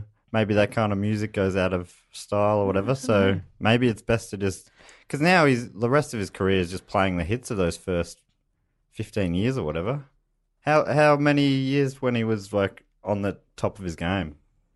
Oh, Well, 7 in a row of number one. So you're But that's thinking, 7 in 3 years then, right? Gosh. well, he keeps going from Right. here. Okay. We're only about 3-ish years since his first album. And it gets bigger. So this album, Goodbye Yellow Brick Road, gained instant critical acclaim and topped the charts on both sides of the Atlantic. And it remained at number 1 for 2 months. It also kind of established him as a glam rock star. And it contained the songs Benny and the Jets, Goodbye Yellow Brick Road, Candle in the Wind, Saturday Night's All Right for Fighting, and Funeral for a Friend. Holy shit. That's a big album. That is Huge. that is sort of his iconic album? It's the think only so. album title I've recognised so far. Yeah, right. Man Across the River. Oh, sorry, Man Man. Yeah, Thank yeah. you. That and Man Man. Obviously, the big two. This is just something kind of interesting. In 1974, he collaborated with John Lennon on a cover of Lucy in the Sky with Diamonds. And the B-side was Lennon's One Day at a Time. And in return, Elton John was featured on Whatever Gets You Through the Night on Lennon's Walls and Bridges album. Crackin' tune. Later that year, in what would be one of John Lennon's last major live performances, the pair performed these 2 number 1 hits, along with the Beatles' I Saw Her Standing There, at Madison Square Garden in New York. And John Lennon rarely made stage appearances by that stage, but he did appear with Elton John and his band to keep the promise he'd made that he would appear on stage with him if Whatever Gets You Through the Night became a US number 1. So he was like, I'll do it if it gets to number 1. It did, and he's like, all right. Gosh. Love Isn't that kind of wild? What a gig to be at that would have been. Yeah. You'd be dining out on that story for the rest of your life. I was there. I was there. It's like when people tell you they saw the Beatles in Melbourne. It's like, whoa. Isn't that wild? Absolutely I wild. saw Franz Ferdinand at Festival Hall, so it's similar. I saw the Foo Fighters there. It was Festival Hall where they played, wasn't it? Yeah. Yeah. I saw on the 50th anniversary, I saw a Beatles cover band play at Festival Hall. Were they good? Yeah, they were great. Cool. You know, for Because if you're going to put that on, you'd Yeah. want it to be like it was a packed out as really well. good Beatles Yeah, cover band. Wild that you'd get so many people. I guess Yeah. it's because of the event and everything, and they Yeah, the anniversary. That's kind of cool. just a bit of fun. Bit of fun. So, to celebrate 5 years since he'd first appeared at the venue, in 1975, Elton John played a 2-night, 4-show stand at the Troubadour, where he first went over to LA. So, he's done all of this in 5 years, all these huge albums. Seating was limited to under 500 per show, so the chance to buy a ticket was determined by a lottery, with each winner allowed 2 tickets. Everyone who attended the performance received a hardbound yearbook of the band's history. It was like this big thing. During that trip, he also received a star on the Hollywood Walk of Fame and performed 2 sellout shows at Dodger Stadium, the first music act to perform there since the Beatles 9 years earlier. Right. And with a star, he would have been pretty young to get a... Yeah, he's about 27, 28. Oh, dear. Oh, dear. Yep. So when he got there and they gave him the star, they declared it Elton John Week. It was huge. So they declare that every time someone gets a star, is that person, like Clint Eastwood Week? I mean, I've never heard anybody else celebrate Elton John Week since. Every week. How long is Every that year, I streak? mean. They must, because it feels like everyone's got a star there. Matt, salt on the wounds. We don't have one. Come on. Oh, you guys don't have one. There's Oh, thousands. get fucked. How'd you get one? How'd you get one, mate? I've been around the block a few times. Yeah, you're a bit older than us. This is my first bloody rodeo. We'll get one. I did a sellout tour of Dodger Stadium once. 100,000 people turned up to see him. Is that how... Wow. 100,000 people. God. It is wild. This is only, again, 5 years after his first album. It's yes, but insane. also he's had 7 number 1 albums. It feels like if anyone's going to sell out 100,000 seater. Totally, but it's just such a short period of time. Like, if you think about what you were doing 5 years ago, it doesn't feel that far away, but you're like, Jesus, what am I going to do in the next 5? What is it? Because Adele, doesn't she release albums with her age? No. Oh. She's not doing that anymore. How She's m- done the trilogy. So what were they? 19, 21, 25. So they were her first 3 albums. I think so, yeah. Yeah, 19, 21, 25. Yeah. So first 3 albums in, that age span. Dave? 19, 6 years. 21, 25. The middle one doesn't matter that much. Yeah. 19 to 25. How many have we talking here? Obviously, give or take. 3 albums. In how many years? 6 years. I literally just said that. It's a bit different. Well, I just wanted a confirmation from someone. And also, I think it's longer than that because it's the age she was when she started recording the album. Right. So often it takes a couple of years. I think that last one took her 2 or 3 years to put out. I heard she did an interview with Graham Norton and he was like, are you going to just keep going until you're 95? And she was like, nah, I'm stopping there. I believe in trilogies, which I love. I believe in trilogies. Oh. No, they're a myth for sure. If Bernie thought that, he'd write it down. But we believe in triptychs. Yeah, I do believe in that. Yes. So we're not so different. That's why Adele and I. That's why there's 3 of us on the show. We are a triptych Yeah. of podology. Adele believes in us. In uffs. Isn't that how she talks? Not uffs. She can say us. Can you? She's Adele. Go on. Us. Huh. There you go. Unbelievable. I believe in us. Do you reckon Adele and I could be friends? Genuine question. She seems fun. She does seem fun. Yeah, that's why I'm going to say no. But not like a party. Ouch. Not like a crazy partier like Lindsay Lohan 10 years ago, you know? Yeah. Like I feel like Adele would very happily just have like a glass of wine and her She's PJs and we'd watch movies and more stuff. like Lindsay Lohan 10 years from now. God, I hope so. I really hope there's positivity for her future. I do. That's positivity in the future. I do want that for her. Quiet glass of wine. That's what we all want. That's what we all want. For Lindsay. Matching PJs with your best friend, Mm. Adele. Hello.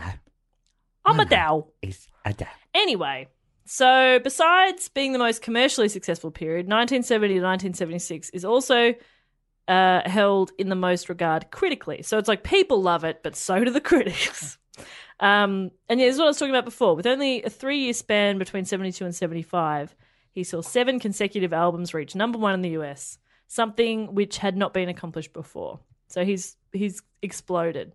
But as with literally every story we've ever heard about musicians or actors or any kind of performer who reaches some kind of level of fame and success, he struggled with the fame, the pressure of traveling, the rock and roll lifestyle, which included a lot of drugs and alcohol. So he exploded. He Made a exploded. real mess. Yeah. Even, this is in a doco I was watching, even the night before the show at Dodger Stadium, he flew his parents and grandparents and some friends over from the UK. Oh, no wonder he could sell 100,000. He's flying the crowd in. Yeah, 98,000 were imports. He brought in his parents and grandparents. We're looking at like 4 people. How many more tickets do you need to sell after that? Yeah. Like 7 or 8? You're a long way there Done. now. That's what we should be doing, is flying in our parents. Flying in our parents. Yeah. My dad's a plane. My dad's a rocket man. Dave, what's your dad? Some sort of helicopter. Helicopter. Yeah. That's it. To me, that I'm picturing like a flying dinosaur. Yeah. Yeah, that's me, Dad. He's a helicopter. There he is. Hi, Dad. He's here to pick me up. What's he like? Fly him into Dodger Stadium. Yeah, he killed a lot of people that day. So it's a big deal. He's flown his family over, but this is the night before he took an overdose of pills, apparently like an attempt on his own life. Obviously, he recovered well enough to perform. That's pretty impressive. That's amazing. It's so weird and surreal. Russ Regan was saying, this is a quote from him, he said, he never showed it on stage. That expression, the show must go on, he did that. He got on stage and you'd never even know he was depressed. God, that is so sad. Because then now you're going to watch all your favourite artists like, but how are you? This show's amazing, but are you okay? Dr. Stage. Dr. Stage. Keep in mind, he was 28 years old, and in the span of 5 years, he'd gone from quiet and reserved Reg Dwight to the biggest pop star in the world. I'm jealous of him, yet he's suicidal. It's like, oh, gosh. It's pretty, I don't envy them. Yeah, no, that level of fame is No. beyond what I would ever want. That is. And beyond what you'll ever get, to Yeah. be fair. Do you think so? Are you telling me that by 28, which Have is you the age heard I- Dave sing? Rocket Man. And I hope we pass the audition. That was beautiful. Thank you so much. I think we just cut your first hit record. I'm sorry, I have 5 seconds of me singing Rocket Man. Straight to Loop number that. 1. Loop it. Loop it. Loop it good.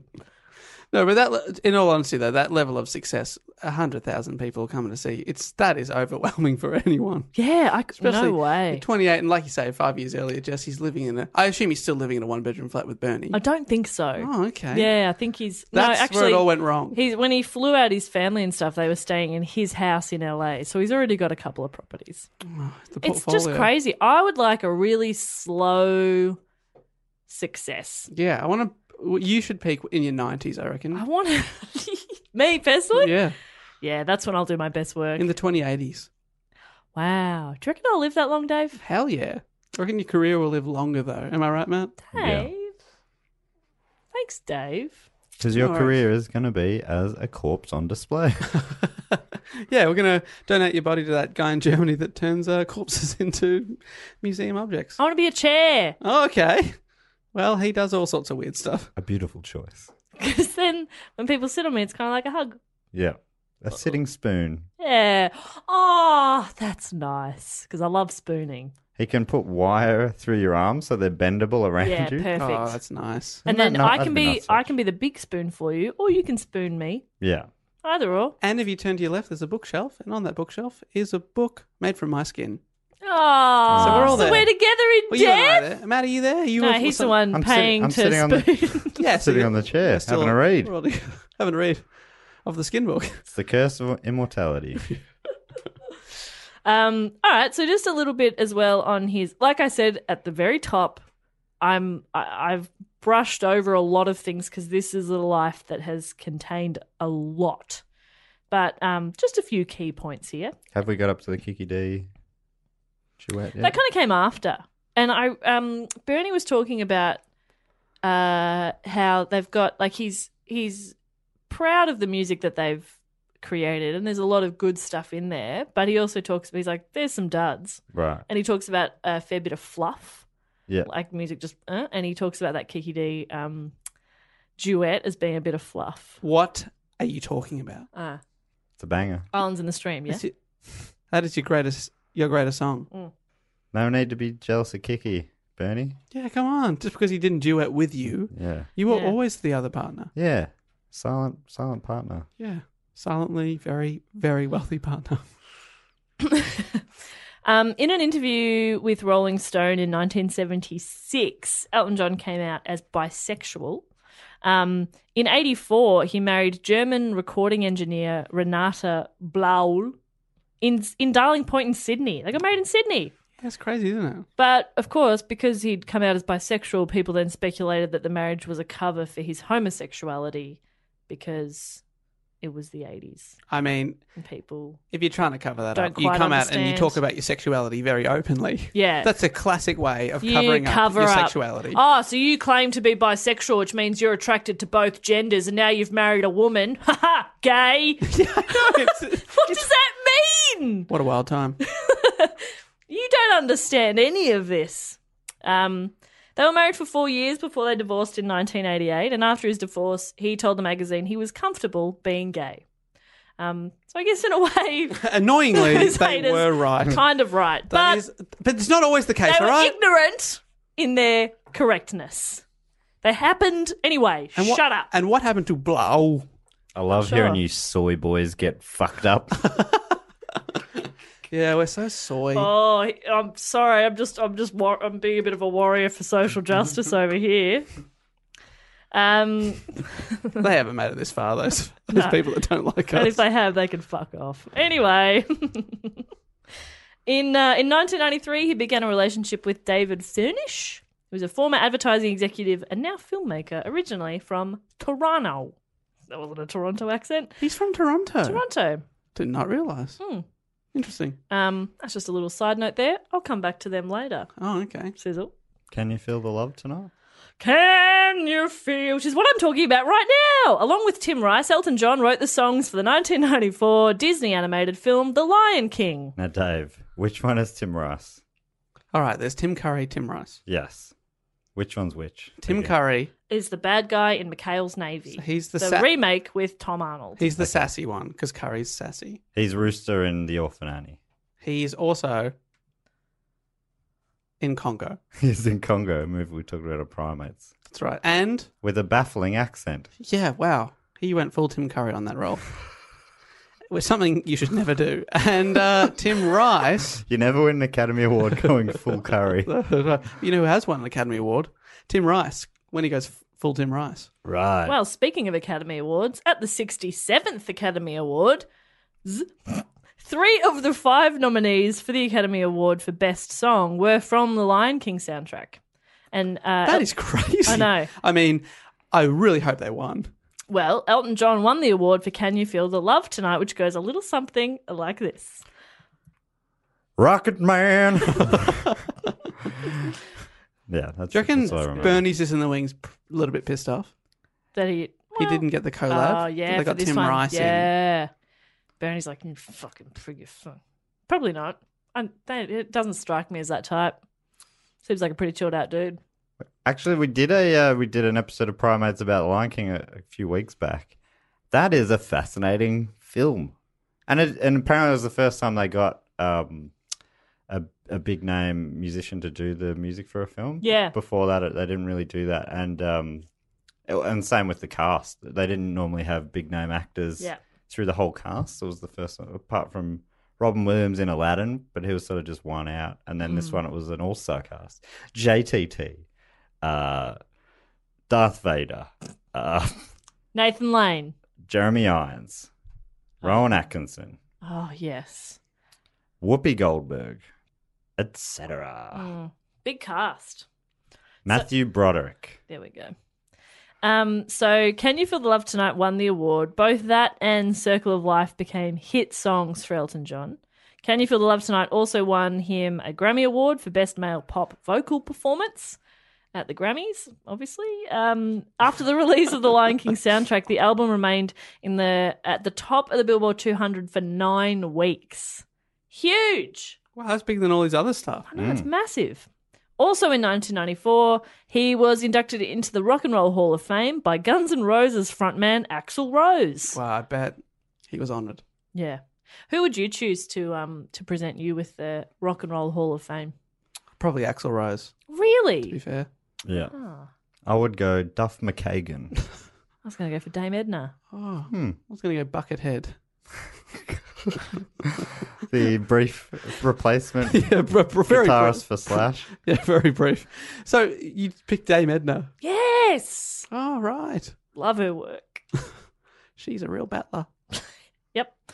She went from a regular woman to a dame. Yeah, she grew. I think she grew up in Mooney Ponds. Correct, yeah. Oh, wow. Such an inspiration. In early September of 1997, he contacted his writing partner, Bernie Taupin, asking him to revise the lyrics of his 1973 song Candle in the Wind to honour Princess Diana of Wales, who'd been killed in a car accident just the week earlier. In 1997, that was the same day that the Saints beat Port Adelaide to finish on top of the ladder at the end of the season. So a real roller coaster of a day. We all know where we were on that day. For me, it was a great day. Time zone wise, though, that probably happened before she died, too, eh? Yeah, I just remember being real happy that day. Matt, But I don't think. some kids lost their mum. No, I mean about I'm talking about the footy. I know, but Mac, come on. Some Adelaide fans lost that day. Yeah. So Port Adelaide fans, Dave. Adelaide fans. Adelaide ended up beating us in the grand final, so thank you very much. You're saying you can't refer to Port Adelaide as Adelaide? Well, There's Adelaide and there's two Port different- Adelaide. two different teams. That is ridiculous. You know, there's Melbourne and North Melbourne as well. Yeah, well, two Melbournes don't make a right. No, So he's right. Hey, he's right, though. He He's is right. He's right. I'm sorry, you soy boys. Obviously, Princess Diana was a great princess and an inspiration to all of us. Thank you. Thank you. I wasn't at all trying to make light of that, but it was a great day for the Saints. On the 6th of September in 1997, he performed Candle in the Wind, 1997, for the only time in a live setting at the funeral of Diana in Westminster Abbey. And the song became the fastest and biggest selling single of all time, eventually selling over 33 million copies worldwide, the best-selling single in UK chart history. Isn't that crazy? Yeah, that a cover of your own song. Yeah. Then just becomes I think, huge. there's so much. Obviously, it's a great song anyway, but also the country was just mourning real hard. Big time. And the world. You know, Yeah. she wasn't even just the Princess of Wales. She was the world's princess. Yep. In Wales. The people's princess. And we did that to her, us, via the media, hounding her into a car crash. I mean, we were 7. Thank you. So I don't think... We all played a role. All right, yep. Well, we acknowledge what we did. Yeah, I remember playing with my Batman toys when I heard that she was in a car accident. Why did you do that, Dave? Because I got it for my birthday and I got the Mr. Freeze and it was really cool. I was playing with toy cars, which was insensitive on my part. Oh, I'll be come on, honest. just a bit. And you became a journalist. Yeah, Or you went to study journalism. yeah, But she gave it up because when she understood what the media had done too. yeah. Hmm. You know, People's I just princess. wanted to get in. I wanted to be some good on the inside. Right. And Make change from the inside out. exactly. And then I didn't go into journalism. Be the journalist you want to see in the world. Exactly. Thank you. Thank you. It's beautiful. That's beautiful. So the proceeds from the song, which was approximately £55 million, Oh, were donated to Diana's charities via the Diana Princess of Wales Memorial Fund, and it won Elton John the Grammy Award for Best Male Pop Vocal Performance at the 40th Annual Grammys in 1998. So we got a Grammy for that as well, for doing a cover of his own song. Profiting from tragedy. Well, he did give it all to charity. Well, did he give the award to charity? Probably did. Yeah, probably. Probably did, to be Probably, honest. yeah. Probably did. In 1997, the Lion King musical debuted on Broadway and the West End in 1999. In 2014, it had grossed over $6 billion and become the top-earning title in box office history for both stage production and films, surpassing the record previously held by Andrew Lloyd Webber's 1986 musical The Phantom of the Opera. And Andrew Lloyd Webber, of course, notoriously being the archenemy of Maxwell Sheffield. That's right. That crusty old composer. You. God damn. I always forget his name. I remember Sheffield's name, but Maxwell. What's the other guy's name? Andrew Lloyd Webber. Yeah. Shit beneath my feet. That's what I call him, Webber. So you should be happy then because Elton John beat him. Yeah. Took his record off him. The Phantom of the Opera is there. All right, mate. Have a whinge. Inside your Butt. Is that what it is? Burp? It's inside your butt. It's the Phantom. Return- Shush, Phantom. I do say. The Phantom always plays up when I eat spicy food. Do you call your butt the Phantom? No, he's in my butt. Oh. That's what you said. That was confusing. Please excuse me, the Phantom of the Opera is here.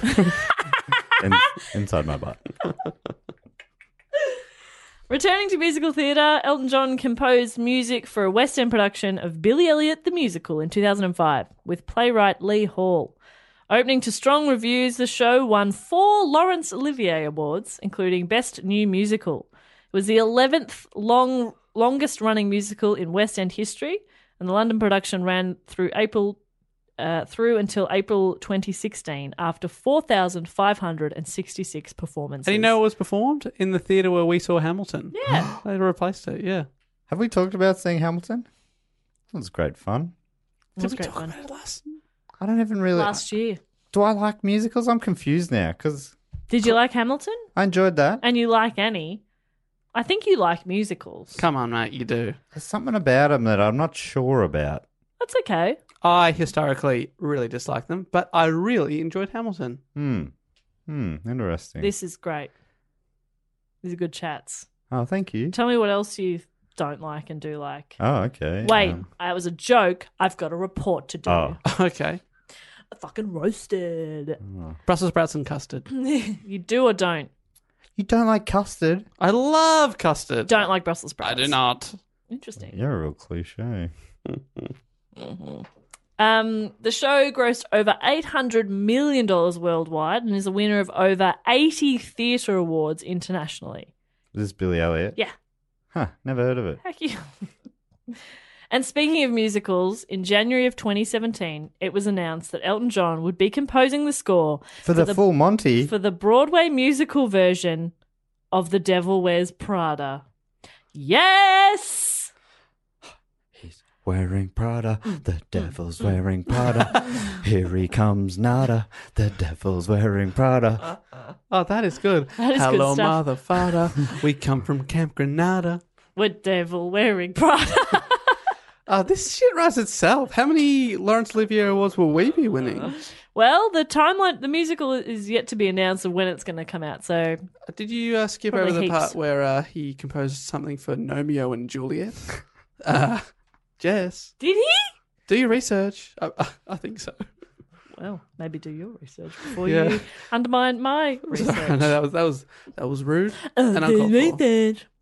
In March 2007, he performed at Madison Square Garden for a record-breaking 60th time for his 60th birthday. 60 times. Jeez, that's big. 60 times. The concert was broadcast live and a DVD recording was released as Elton 60 live at Madison Square Garden. It's an exciting title. Name, age. Love it. ASL. Yeah, I love it. I'm looking up Romeo and Juliet. I'm not seeing any mention of Elton John. Is that right, Dave? Although it did star Ozzy Osbourne. So, in a way, aren't we all right? Star? He was one of the voices, apparently. I don't know. See Nomeo? No, he was Juliet. He's very, very low down He was and. on the list.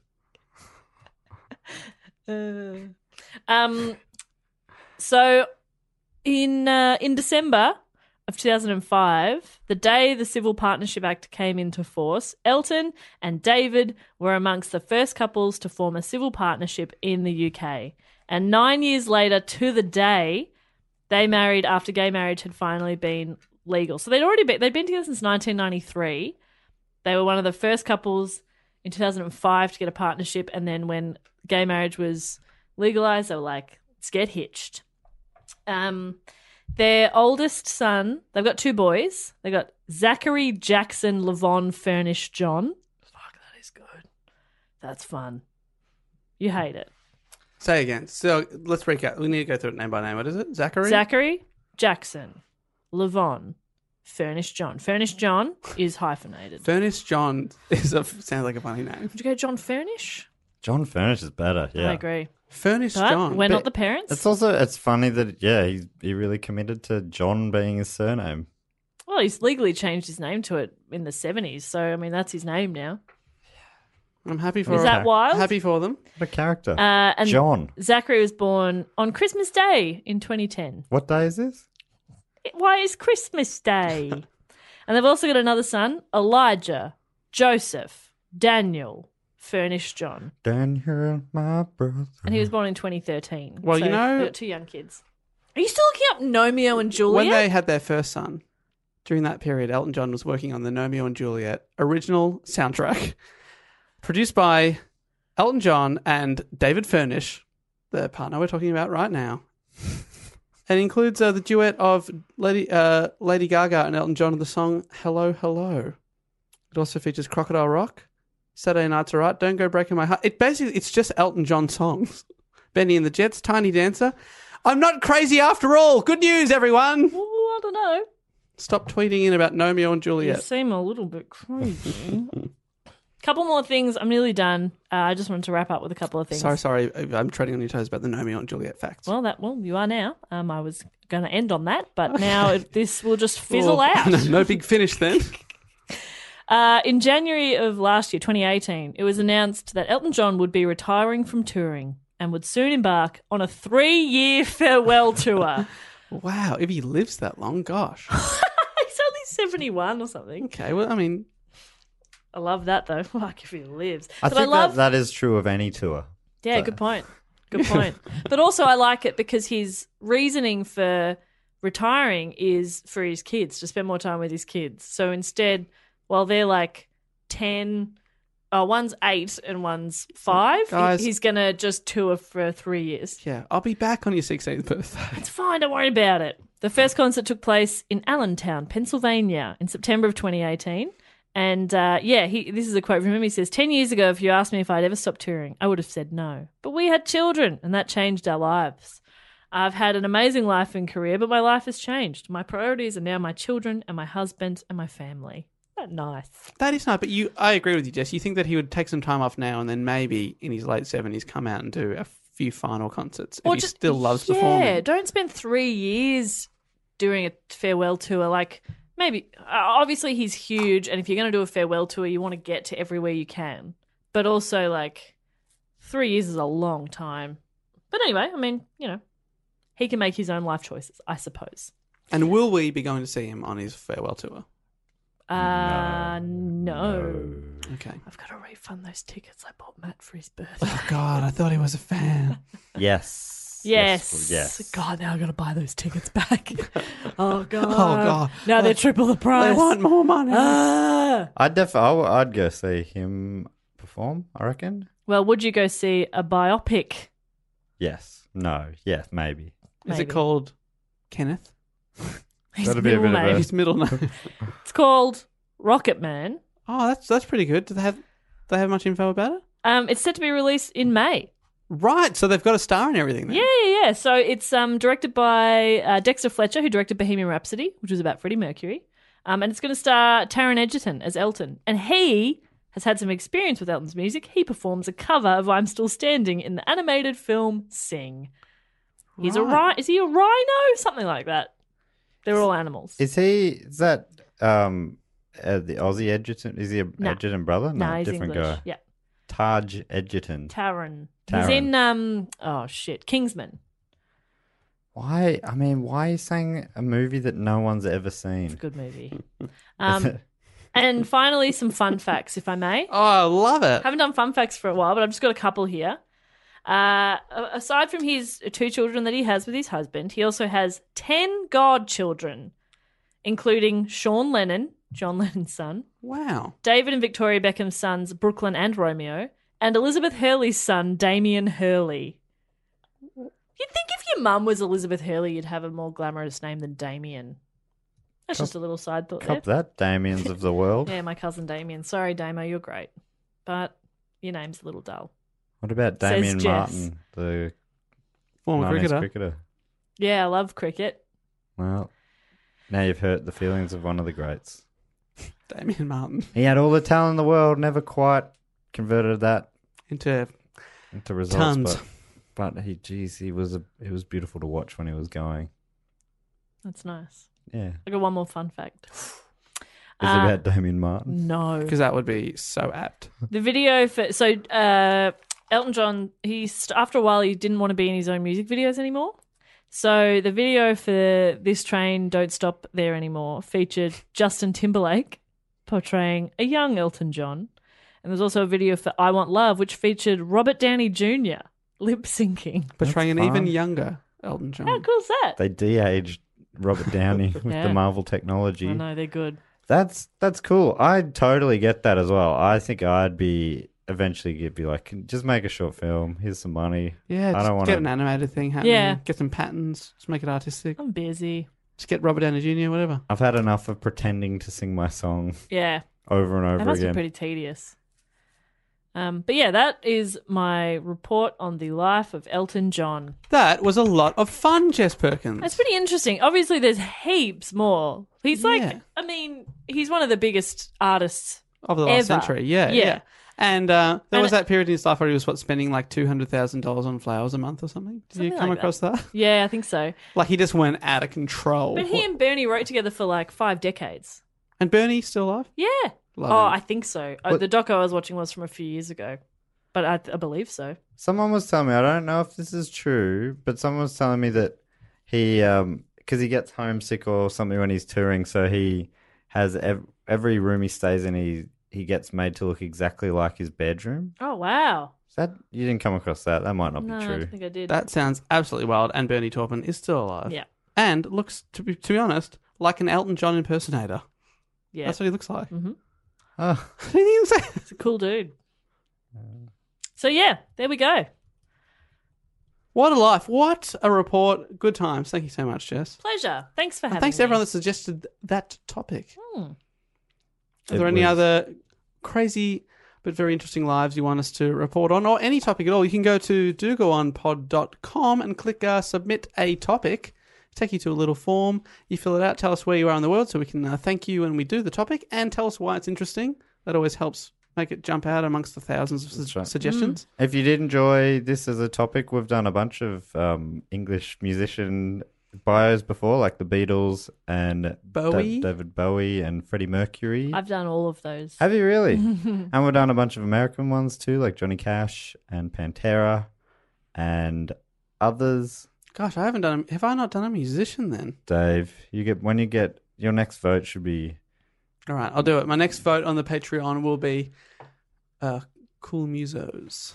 Nice. Nice. But that does bring us to the end of the report part of the show, but to the start of the Patreon Presents, I guess, in a way, part of the show. That's right. And first up, of course, is the fact quote or question. And we get all that stuff from patreon.com/dogoonpod. If you want to support the show, give back a couple of bucks or even more every month, you can go to patreon.com/dogoonpod, like I say, and you get bonus rewards, shout-outs, access to pre-sales, discounts on tickets, and 2 bonus episodes every single month. No one else hears those. Not even Reginald Kenneth Dwight. No. No matter what he No, says. actually, he is a Patreon. Oh, well, he can afford it. Yeah. A similar sort of triple barreled name is this week's fact quote or questioner from our Patreon, Kevin Ulysses Packrad. I love that name. It's a great name. He's fact quote or question before. His title this time around. So you get to give yourself a title and then offer us a fact, quote, or question to be read at the end of the episode. The title Kevin's given himself is Your Mum's Great Friend, who doesn't want to intrude in on your personal life, but feels as though there's a moral obligation involved. Love that. Thank you, Kevin. And he's offered a quote, and the quote is... Oh, I love a quote. Inspirational. He's... You can take inspiration from it, yes. All right. No matter what it is, I promise to be inspired. This one, he put a poll out to the Patreon Facebook group to see what quote he should give, and they wanted to do an ad-lib sort of thing. So I think a bunch of people in the Patreons added a couple of words each, and this is what it's ended up being. I've not read this yet. I always try to talk... Do you understand what I'm saying? Does that make sense? Yeah, right. So it's a combined poetry, essentially. Yeah. So, yeah. Yep. I always try to talk about where I was found within the lion's den of my wretched soul, pondering the floating jellyfish from out a banana hammock, where the bananas are constantly consumed and expelled with joyous frivolity. The only way forward is if Matt and Jess and Festive Boy continue to reference Simpsons each week forevermore. I will never stop until you eat my shorts and pray. When this airs, the legalization is ended. That is from the Do Go On. Wow. Wow, that was... Patrons. Wow. Especially the first sentence. It did sound like the opening of a novel. That was beautiful. That was, wow. Thank you so much to everyone that can... I think there's so much you Contributed. can read into it too. You could unpack a lot out of that. Yes. I would have spent many a lit class analysing the shit out of that passage. I love it. What do they mean by bananas? Yeah, Do they mean bananas? No, symbolic. Yeah. Symbolic bananas. Phallic, some sort of phallus. Phallus, Dicks. Yes. potassium, Oh, potassium dicks. Chimps. potassium dick. Oh, chimps. Maybe it's chimp Chimp related. dick. Chimp dick. There we go. We got to the bottom of it. Maybe some sort of chimp dick triptych. We cracked the code. Thanks, guys. Send us in another code. We'll crack it. So if you want to do that, you get on the Patreon and subscribe on the City Scheinberg level or above. And also what we like to do at the end of episodes is shout out to some other Patreons. And we normally do it in a way where Jess gives us a little game to play based on the topic of the episode. When we did Freddie Mercury, did we give them stage names? That sounds possible. Yeah, I feel like we've done that before. Should we name their album? Great. Love that. You okay with that?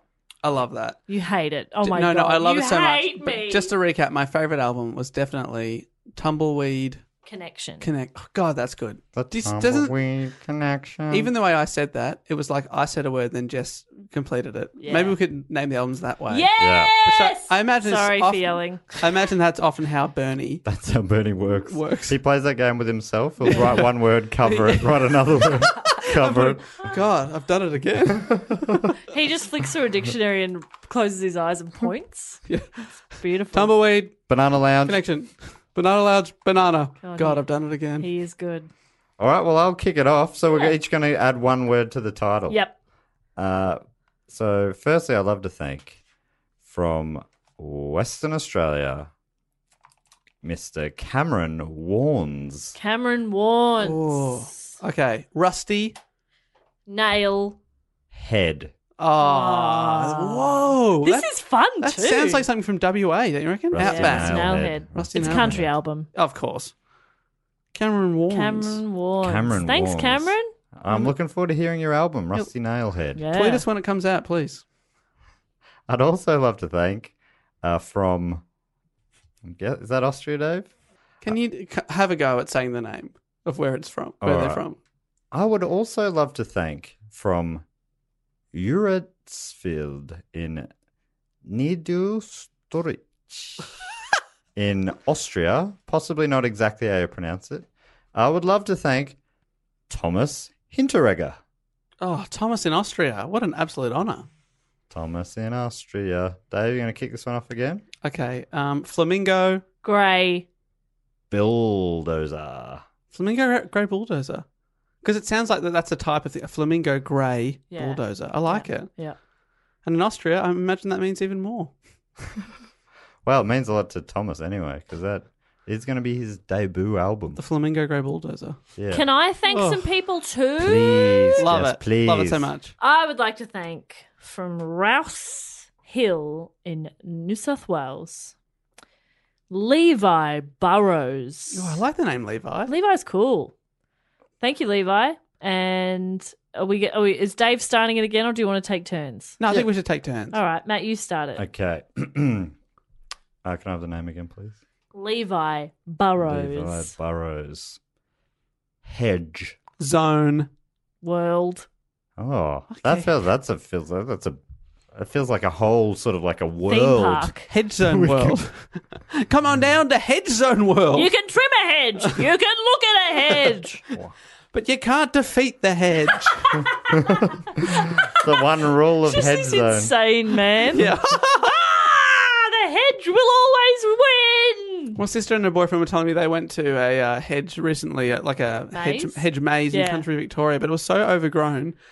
You couldn't, and then there were some bits that were dead. You couldn't tell what was a walkthrough and what was just a dead bit. Oh. And then there were lookout zones, and you go up to the lookout, and the bush had grown so much that you could only you look for 1 foot, and then there was just more hedge. That was the lookout zone. Oh, that's nice. I imagine that's Hedge Zone World. Yeah, Hedge Zone World's a bit shit, but the album is great. Do you know where they were by chance? No, I'm afraid not.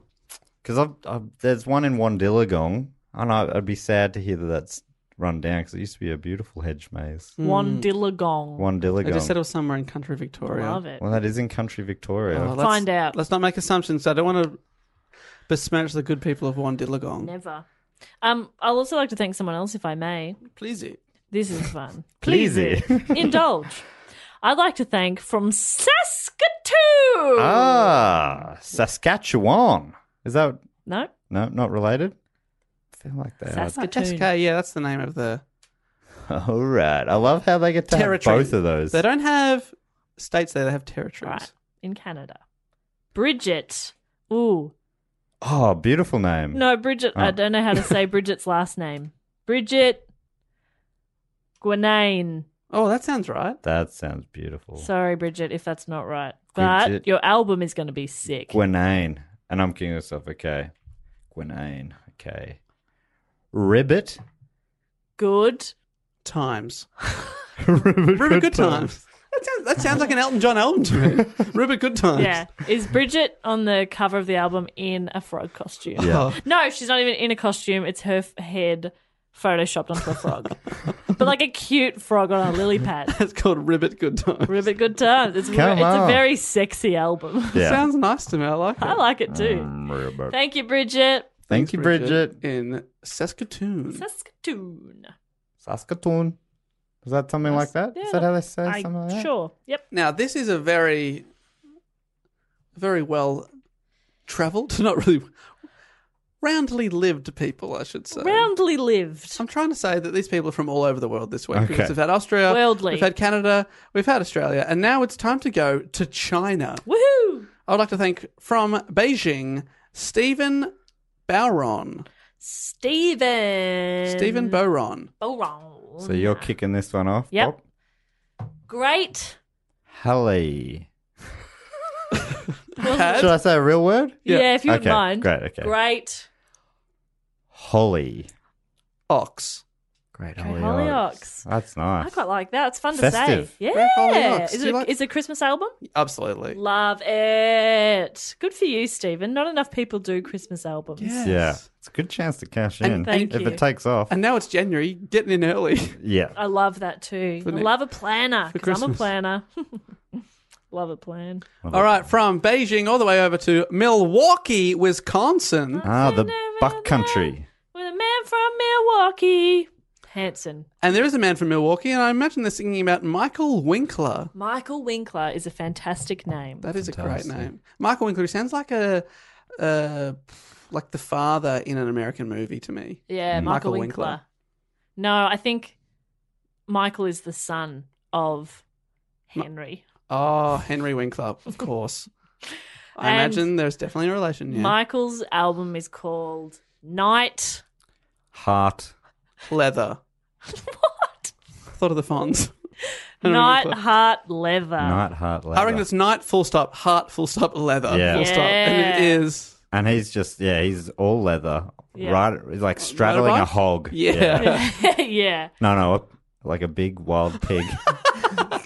Yeah, that's what I imagined. Wearing the pig's uncle in leather form. Yeah. So what is it again? Night? Hog. Leather. No, heart. Heart.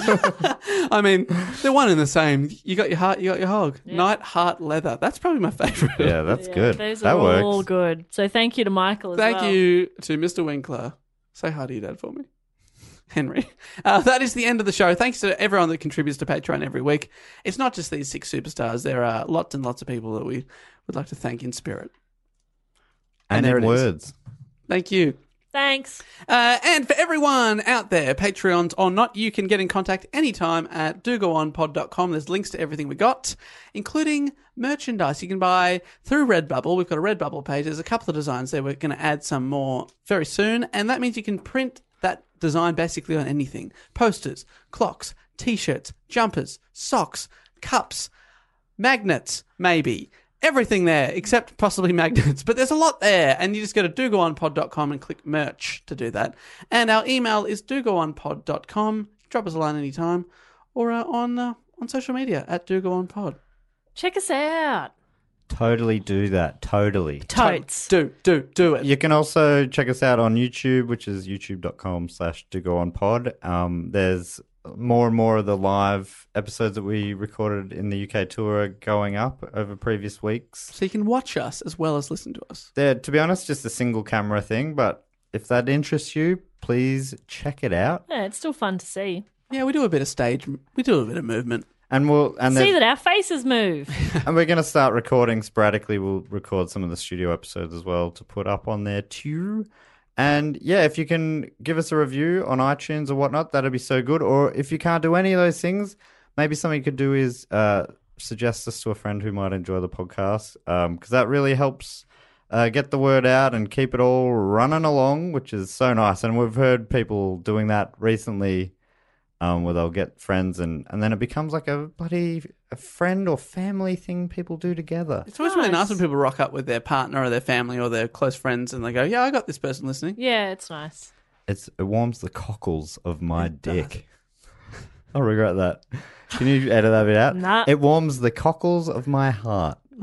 Or your hog. My Night Heart Lane. Night Heart Leather. Dick. And if this podcast wasn't enough for you, Matt and I also have spin-off shows also on the Do Go On network, which is within the Planet Broadcasting Network, including Primates. Matt, what's the most recent episode about? The most recent one was with Jess Perkins and Peter Jones. We That's me! We talked about Mowgli. It's sort of like the most recent version of the Jungle Book. Dave, that Jess Perkins that he mentioned.